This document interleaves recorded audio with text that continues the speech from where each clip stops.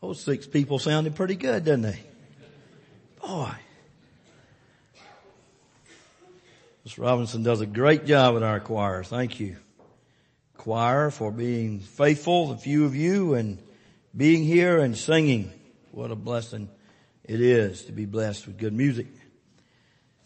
Well, last week we began a series of sermons on the great acts of love. Not going to ask anybody to stand up and give me a synopsis of what last week's message was about.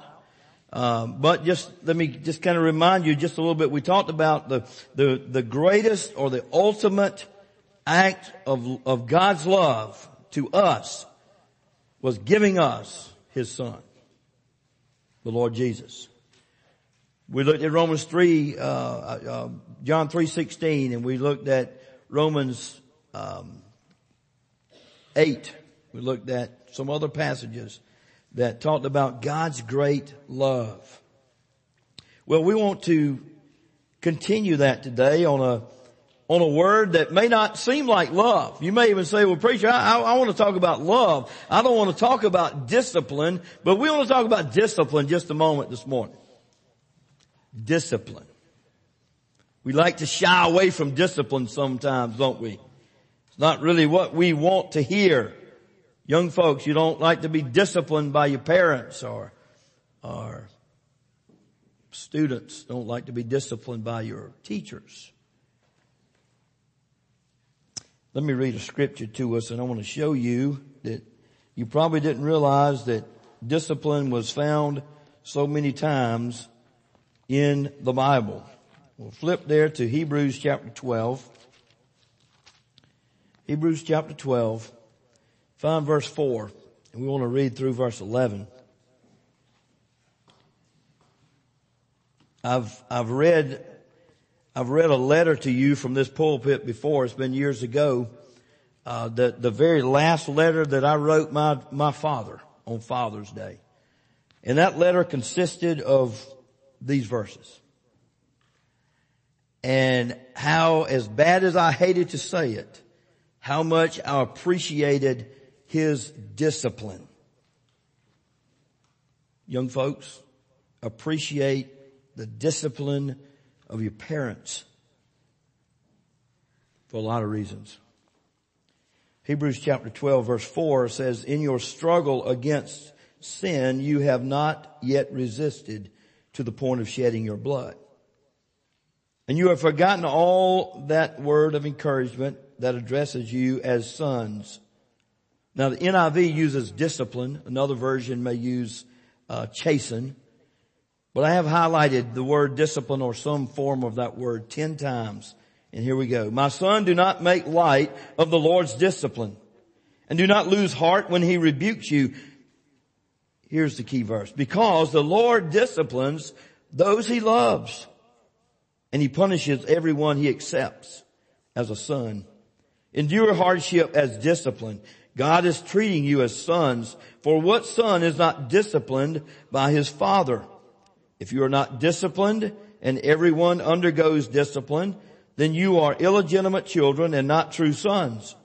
Moreover, we have all had human fathers who disciplined us, and we respected them for it. How much more should we submit to the Father of our spirits and live? Our fathers disciplined us for a little while as they thought best, but God disciplines us for our good, that we may share in his holiness.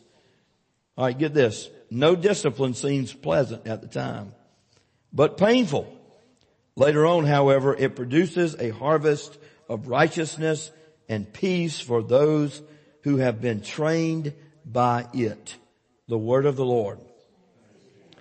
Lord, we thank you for this passage of scripture, and I pray now that you would speak to our hearts, that you would show us what it is you would have us to learn.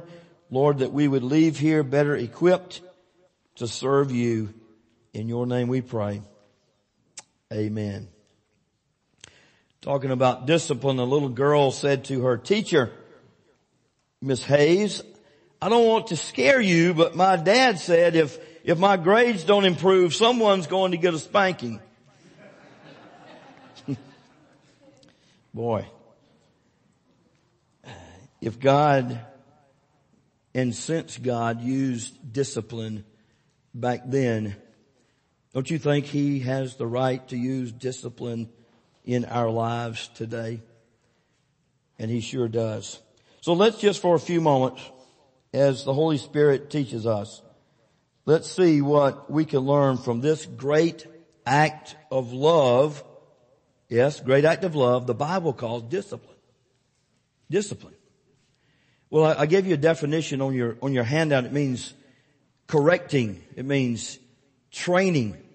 And I think we'll agree that God uses many situations and circumstances in our lives every day as a means of discipline, a means of training us, of helping us mature in our spiritual lives. But let me lay the groundwork here before we get much further. We must understand this. There's a difference between discipline and judgment. the writer here is not talking about judgment. We're talking about discipline. John 3:16. Remember we read that last week. For God so loved the world that he gave his only begotten Son, that whosoever believeth in him should not perish but have eternal life.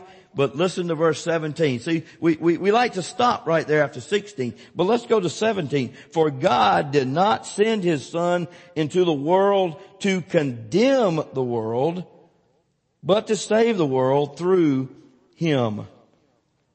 Over in Romans chapter 8, verse number 1, listen to what it says. Therefore there is no condemnation for those who are in Christ Jesus. Because through Christ Jesus, the law of the Spirit of life set me free from the law of sin and death. So let me give you two people this morning for us to think about. One in the Old Testament, one in the New Testament. And let's look at how these two people in the Bible, God disciplined. And look at the purpose of the discipline, why he did what he did. Well, let's go back to the Old Testament to David. King David. We're all familiar with King David and remember the story of David and Bathsheba.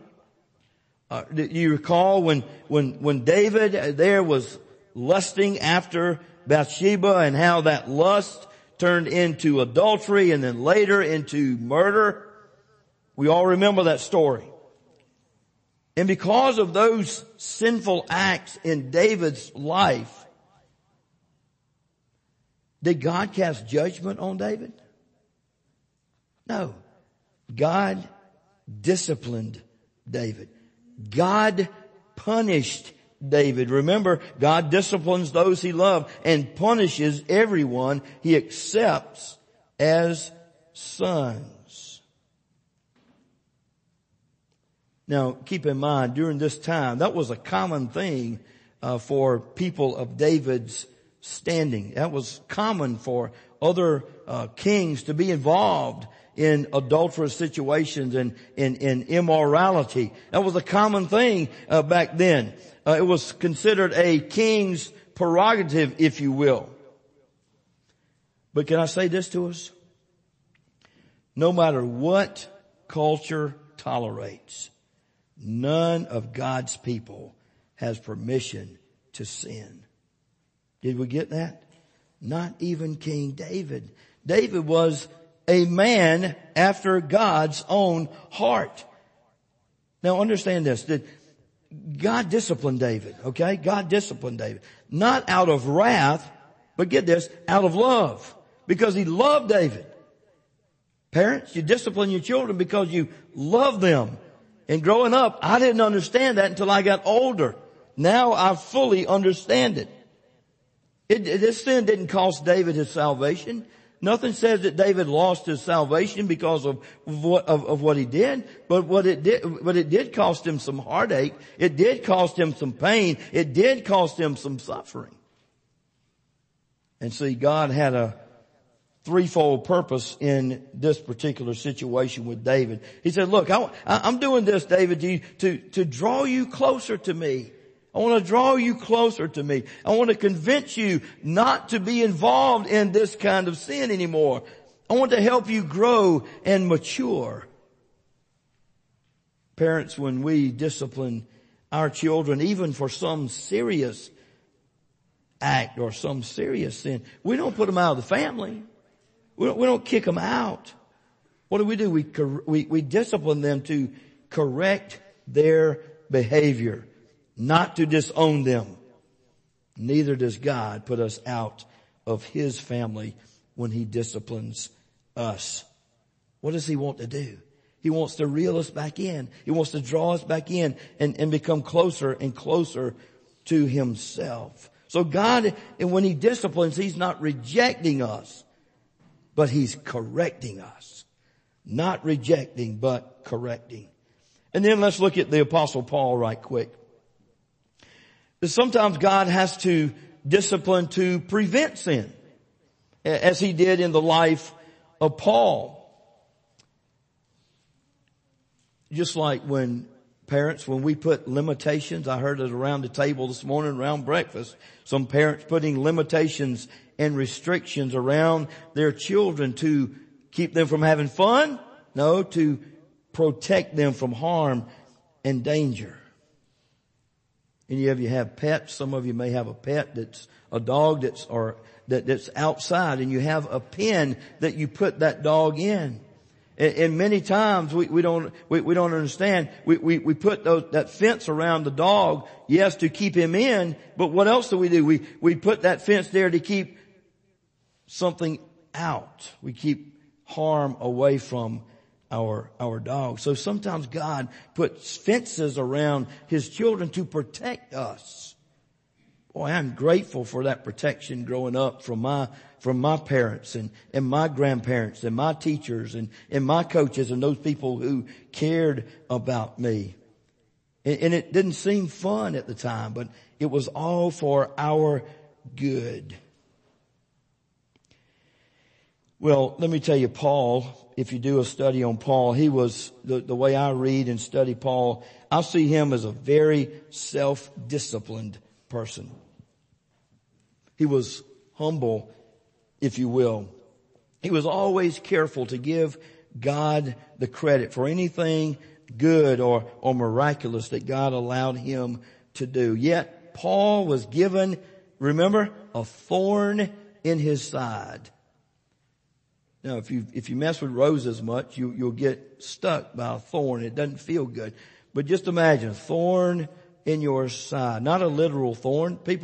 Experts don't even know what that thorn in Paul's flesh was. But it was something that Paul asked 3 times for God to take it away. And He didn't. 3 times. In 2 Corinthians chapter 12, verse 7, to keep me from becoming conceited because of these surpassingly great revelations, there was given me a thorn in my flesh, a messenger of Satan to torment me. Listen to what Paul says. 3 times I pleaded with the Lord to take it away from me. But He said to me, listen to what He said, my grace is sufficient for you, for my power is made perfect in weakness. He goes on to say, therefore I will boast all the more gladly about my weaknesses so that Christ's power may rest on me. That is why for Christ's sake I delight in weaknesses, in insults and hardships and persecutions, in difficulties. For get this, for when I am weak, then I am strong. So God gives Paul a thorn in the flesh, not to tear him down, not to destroy him, but to build him up. And he said when he finally realized what was going on, when God assured him, my grace is sufficient, what did Paul do? He accepted the thorn and lived on with it. Think about our sicknesses. And there's lots of sicknesses, our lack of business success, or other problems. Get this, just may be a way of God protecting us. We don't understand why things happen the way they do we? It's not for us to understand all the time. But God knows best. And this, I was thinking about this week. If God's children would accept His preventative discipline more willingly, more gratefully, then He wouldn't have to administer correcting discipline. That works both ways. I used to tell my children all the time growing up, look, if you'll just do what we say, life won't be so hard for you. And now I got a grandkid and he can do anything he wants to do and it don't matter to me. And why is that so backwards? I don't know. I don't understand it. But anyway, so there's punishing and there's preventing, and lastly, discipline educates us. It'll teach us if we'll listen to what He's saying through His discipline. See, it can help us know God's power and His sufficiency better. Don't you agree that sometimes God gets our attention better through affliction than through blessing? You know, there's a song out. I wish I could have got Matt to sing this for us this morning. What if blessings come through raindrops? You know that song. What if blessings come through raindrops? Because see, prosperity has a way of making us feel self-satisfied and independent. While problems in our life make us more aware of our need for God. Won't you agree this morning, church, that we need Him every bit as much when things are going well as when they're not? But yet sometimes we do not feel our need for Him until what happens? The bottom falls out. And then secondly, discipline can teach sympathy for others. We won't go into this, but you remember the story of Job and what all Job went through, through his troubles. God allowed him to see God more clearly, to see himself more clearly, to see others more clearly. You know, Job became sensitive in understanding what God was doing in his life. So when we have troubles and problems and heartaches, and we should ask ourselves, or better yet, we should ask God to show us, God, are you disciplining us as punishment? As preventing something to happen in our lives? Or educating me on this particular issue?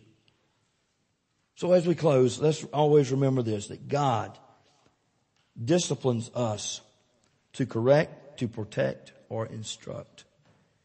Correct, protect, and instruct. Get this, for your and my good. For your good and for my good.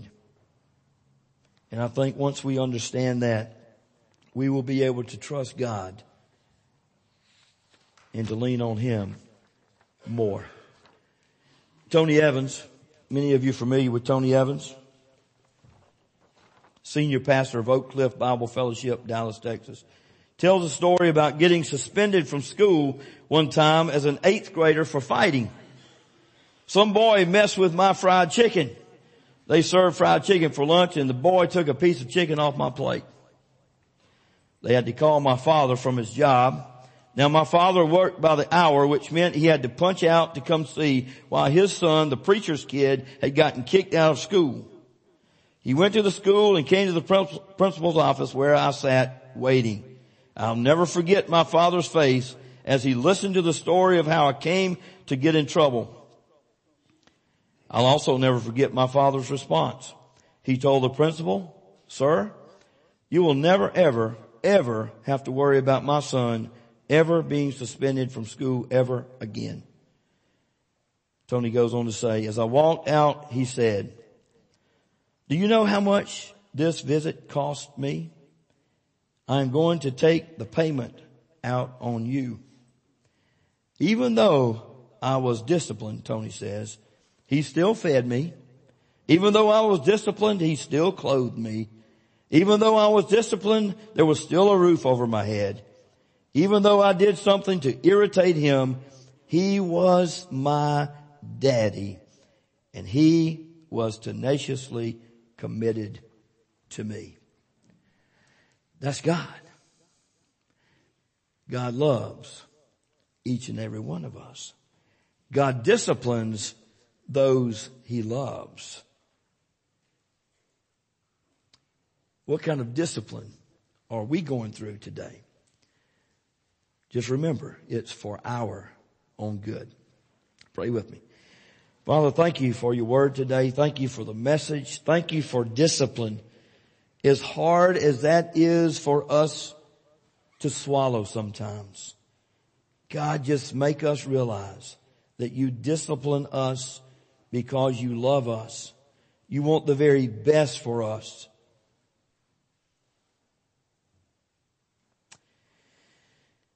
Lord, help us not to turn away from discipline.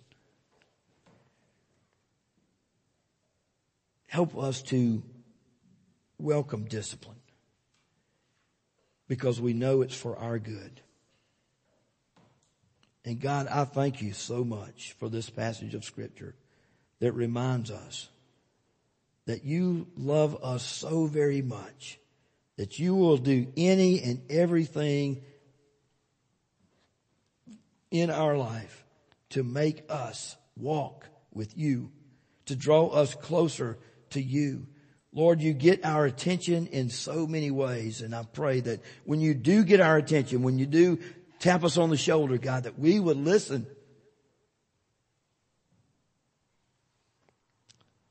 So God, I pray that we would take this message with us, God, that we'd use it. Lord God, that we would grow from it. I pray in Christ's name and for his sake. Amen. A hymn of dedication number 404. Let's stand as we sing.